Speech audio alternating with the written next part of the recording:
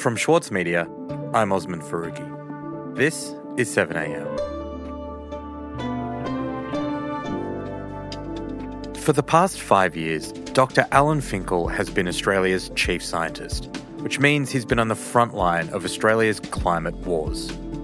This year, he was appointed Special Advisor to the federal government on low emissions technology. In the latest quarterly essay, Getting to Zero, Dr. Finkel outlines how Australia can harness new technology to rapidly transition to a low emissions future. But some of Australia's leading scientists have expressed concern about elements of Dr. Finkel's plan, questioning whether it's ambitious enough. Today, Alan Finkel on his plan for our energy future and whether the Australian government should be moving faster.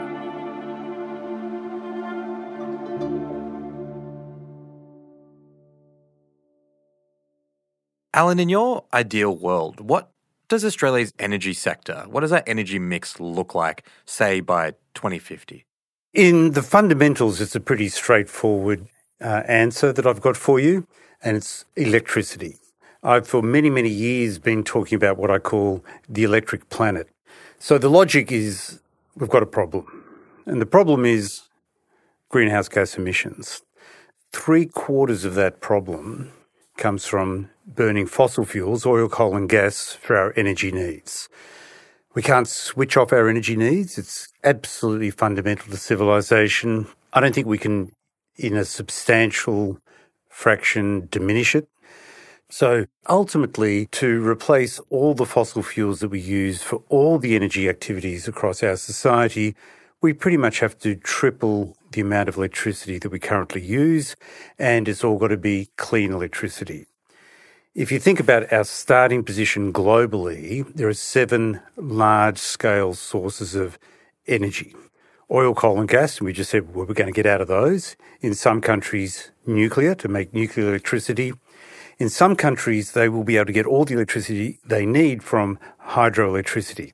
In Australia, that's not a realistic growth opportunity. We haven't built a large-scale hydroelectric dam for 50 years. So if we get 5 or 6% from the renewable hydroelectricity, we're going to get 95% or thereabouts from solar and wind, because we're just not doing nuclear and there's nothing else.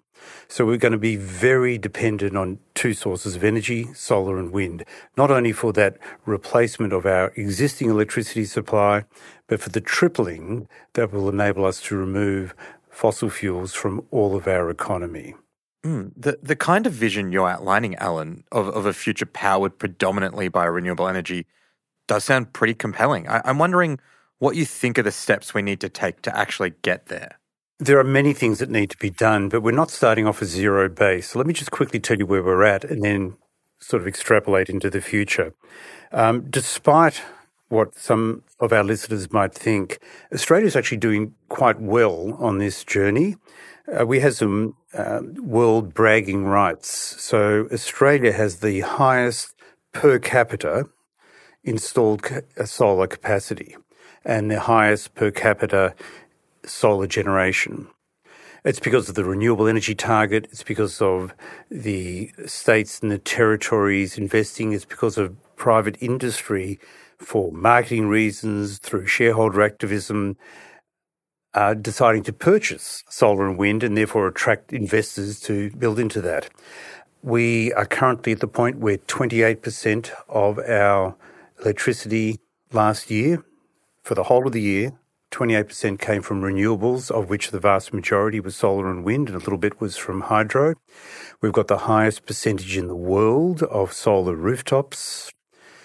So we've started a journey on investing in solar and wind, which is going quite well. It will need a lot more nurturing to get there, and it also will need a lot of investment in storage or something to what is called firm the supply. As you know, solar and wind are variable. Right. What do you mean by that, firming the supply, and what would it actually entail? So it's not as easy as what people think. A lot of people think, well, I've got a solar panel at home, I've got a battery in the basement, problem solved, why can't the government do it? Well, because the electrical system is much bigger and much more complex than your home. And you know what? When things aren't working well in your home, you're still connected to the grid, and that's your backstop. But the grid itself, the solar and wind generators, need a backstop. Today, that backstop comes just from the massive quantity of electricity being produced by coal and natural gas in the grid and hydro. But as the coal-fired generators exit and the percentage of solar and wind variable electricity generation increases, it gets more and more difficult to tide over those times. But we have to backstop. Batteries are beginning to help and will help more and more. But even though they're undergoing an incredible reduction in price and increase in availability, if we were to go as hard and fast as we would possibly go with solar and wind, batteries wouldn't solve the problem for the short term. Natural gas is forgive the pun, natural gas is the natural solution to providing the backstop for solar and wind electricity until we get to some future time where we've got oodles and oodles of batteries to tide us over. Natural gas is often presented as a low emissions alternative. It's a fossil fuel, but it's presented as a lower emissions alternative to coal. And it's forming a significant part of the federal government's response, both in terms of developing a low emissions pathway, but also the government's response in terms of developing their post-pandemic kind of economic infrastructure plan. Just how much better for the environment is natural gas than coal? And is it good enough that it will actually avoid us hitting those runaway climate targets? Yes, when you generate a unit of electricity, and the unit we're talking about in the grid is called a megawatt hour, just a big unit of electricity.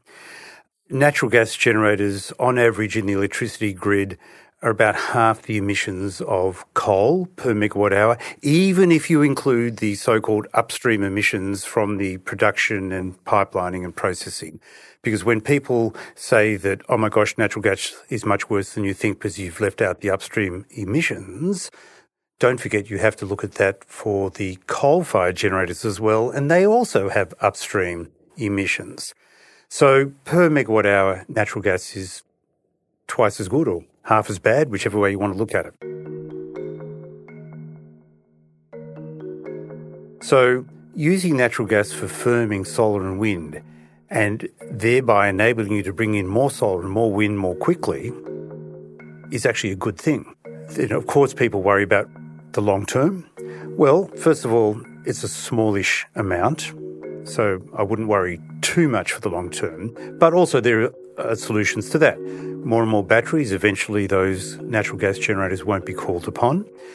So overall, I'm pretty comfortable that we're not locking in and getting a bad residual problem by using natural gas for firming. And if it helps us to accelerate the introduction of solar and wind, so be it.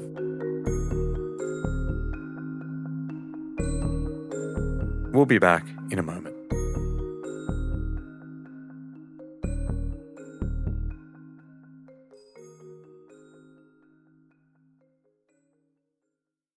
The City of London in Andrew O'Hagan's latest novel is crumbling. But don't mistake this for pessimism. Instead, the author insists it's a necessary process for a better future. Change doesn't just happen because it's time for a change. Change has to be forced. We live in the end not in countries that are settled places. They're just imagined communities. I'm Michael Williams, and on this week's Read This, I sit down with Andrew O'Hagan to discuss his latest, Caledonian Road. Listen wherever you get your podcasts. With award-winning news coverage and reviews, The Saturday Paper is essential reading for everybody. For a limited time, subscribe to a year of our quality, independent journalism, and you'll receive The Saturday Paper's stainless steel coffee cup, made in collaboration with Fresco, for free. Subscribe from just $2.10 a week. Simply visit thesaturdaypaper.com.au/offer. The Saturday Paper. No hot takes.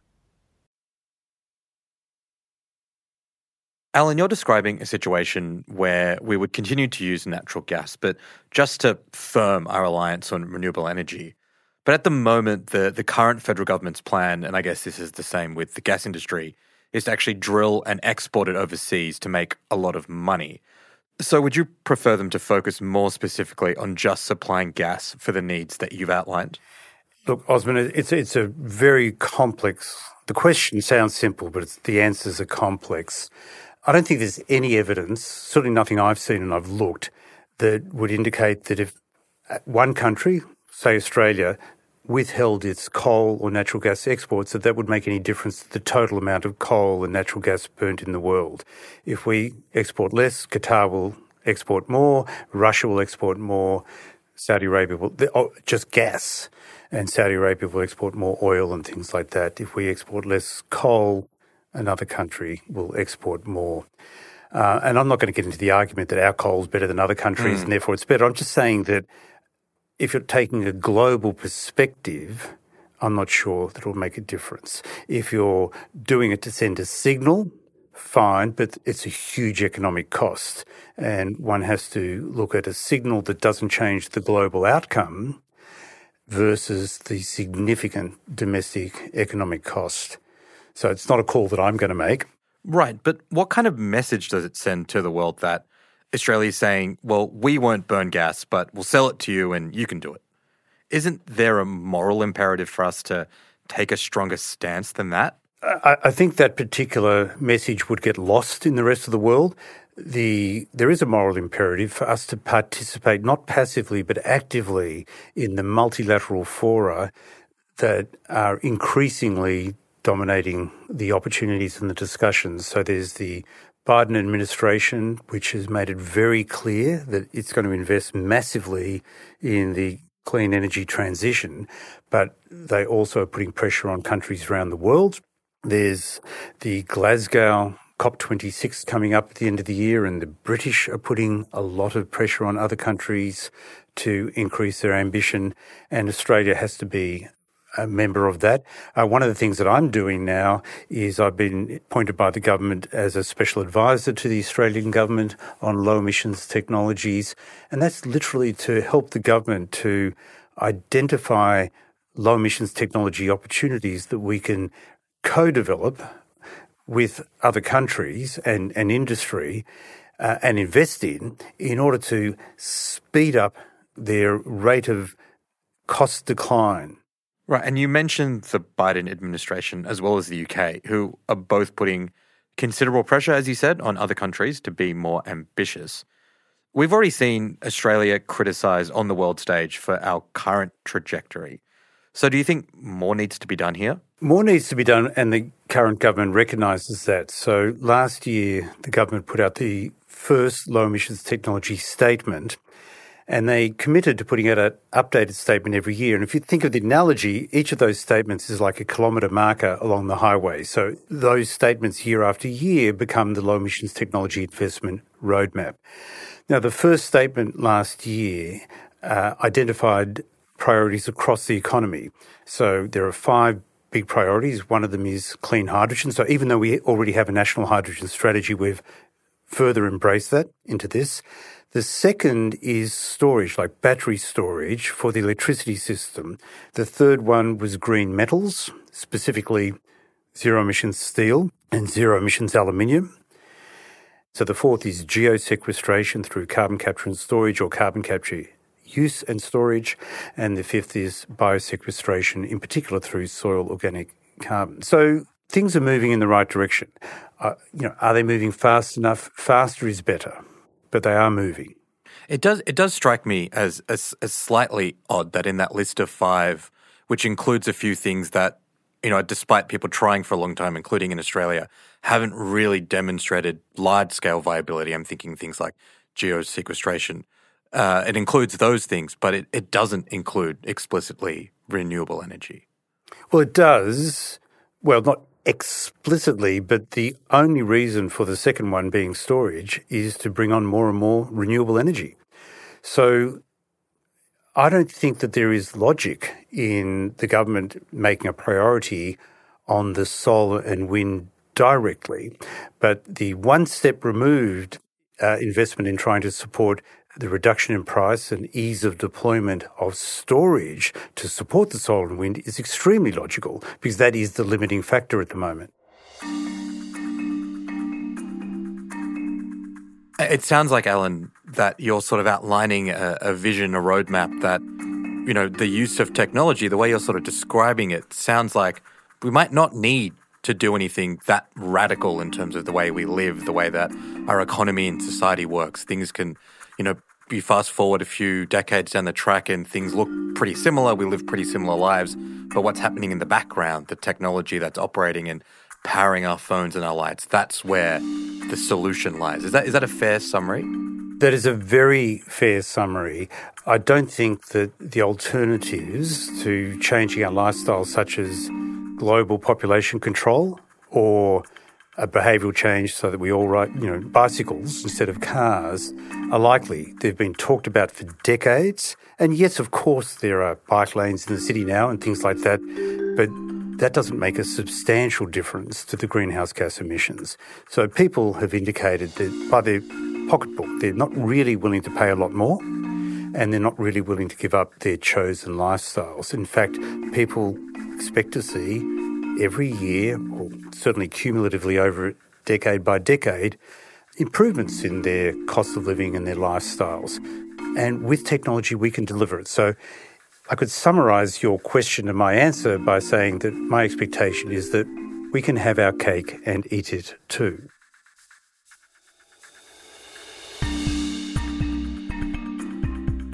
Alan, thank you so much for talking to me today.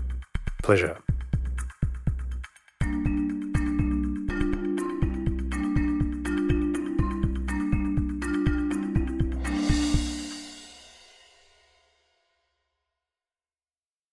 Andrew O'Hagan's latest, Caledonian Road, explores one man's epic fall from grace. I'm Michael Williams, and on this week's Read This, I sit down with Andrew to discuss this and the state of modern Britain. All that and more, wherever you listen.